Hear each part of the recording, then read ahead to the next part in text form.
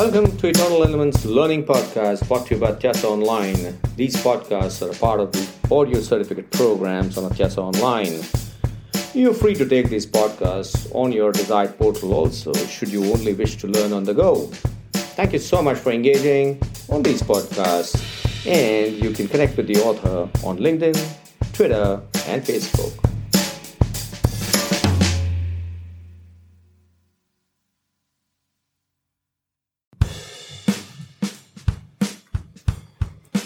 Hi, welcome back. This is Niket Karasgi on Atyasa Online for Eternal Elements, talking about leadership frameworks, the essentials of leadership. One of the workshops that I was conducting, I was talking about leadership, and one of the participants asked me this question: what is the difference between a transactional leader and a transformation leader? Now, this question is very interesting because transactional leaders are starkly different from transformational leaders. So what do transactional leaders do? Let's understand that first. But before we get into transactional leadership, let's understand what is the concept of a leadership triangle.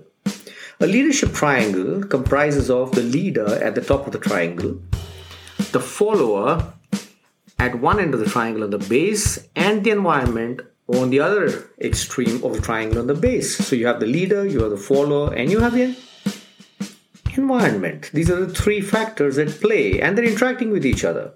The leader is interacting with the environment, the leader is interacting with the follower is interacting with the leader, and the follower is also interacting with the environment is interacting with the leader and the follower. So if you look at it, it's a combination of play between these three factors. So what does a transactional leader do? In the style of transactional leadership, there's an exchange between the leader and the follower. The follower primarily gains materially. Remember, we talked about the material needs in the relationship in the series 1 of the Eternal Elements. And that's precisely what a transactional leader works for. So in this transactional leadership, in this style, there's an exchange between the leader and the follower. The follower receives wages or prestige for complying with the leader's wishes. So it's a master-servant relationship. The leader obtains cooperations from the follower by offering something in exchange, of course. And the follower accepts the leader because they have something to gain. So if you look at it, in a transactional leadership, it's something which is happening completely at the transactional level. There is no specific other set of needs that are being accomplished. Now, transactional leadership does not really form any exciting relationship because there's nothing great being achieved. If you look at the neural pathways, everything is a task. Therefore, the brain is not operating at its peak. The brain is actually operating at the task network, and therefore work goes on, no problem at all. And that's when the whole idea of transformation leaders came in, because these were a set of leaders who started delivering superior results. When the study was done on the transformation leaders as to what are they doing, they came out a very clear 4 components to transformational leadership.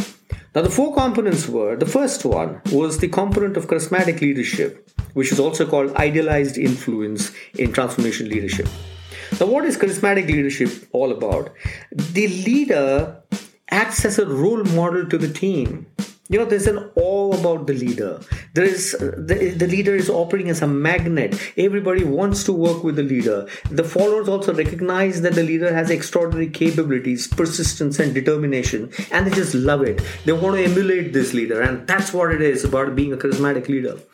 Charisma in management has been a very difficult proposition to define because there is a component which is mystical in the charismatic leadership. The evolution of consciousness of this particular leader is of a heightened level, because of which this leader provides a whole lot of energy to the team.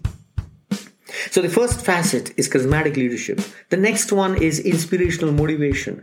Now here, what is the leader doing? The leader provides meaning and challenge. Remember, we talked about sense of purpose when we started the leadership essentials part in the season 1. This person really creates the sense of purpose in the team, which brings the team together. It is motivated to perform, and he operates on the vision of the future. This particular leader is not only creating vision in the mind of each team member, but is also ensuring that collectively effectively, they're able to practice the organization's vision.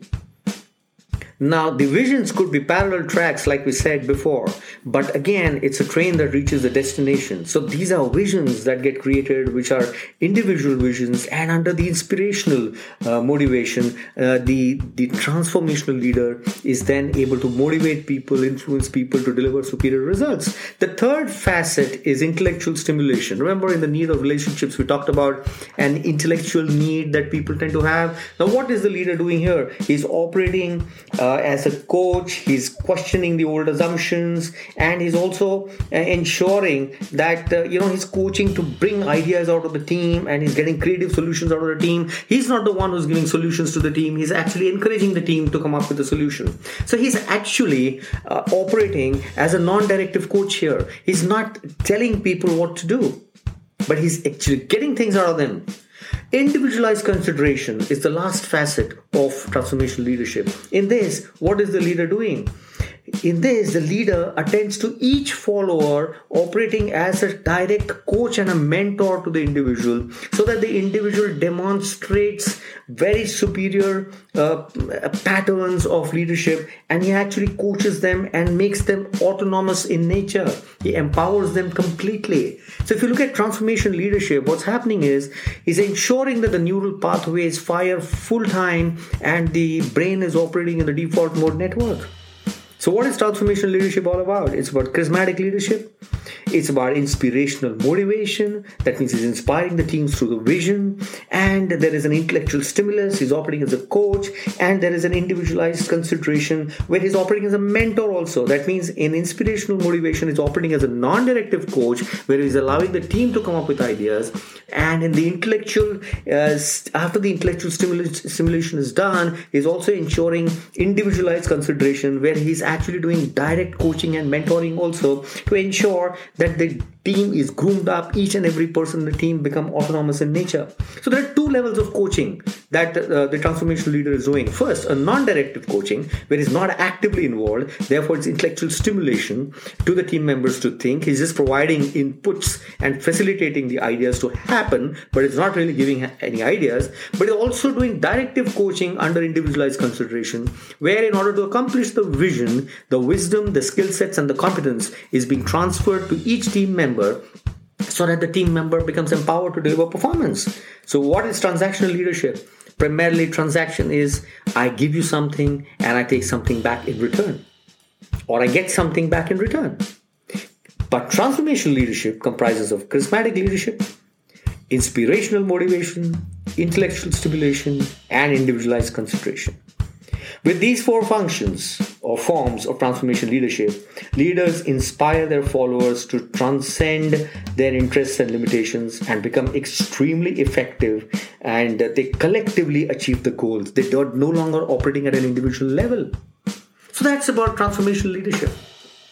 And that's where the answer for the difference between transactional and transformation leadership got answered. I think in the 21st century, it is the responsibility of each leader to evolve to become a transformational leader and ensure that the teams deliver very superior performance. Because in the 21st century, with the digital age coming into play, the teams are going to shrink. They're going to be very, very flexible and agile in nature. Speed is the factor that's associated with it. And therefore, transformational leadership is the thing that leaders in the today's world have to practice. This is Niket Garasgi signing off for this podcast, and I'll see you in the next podcast for sure. Thank you once again for your attention.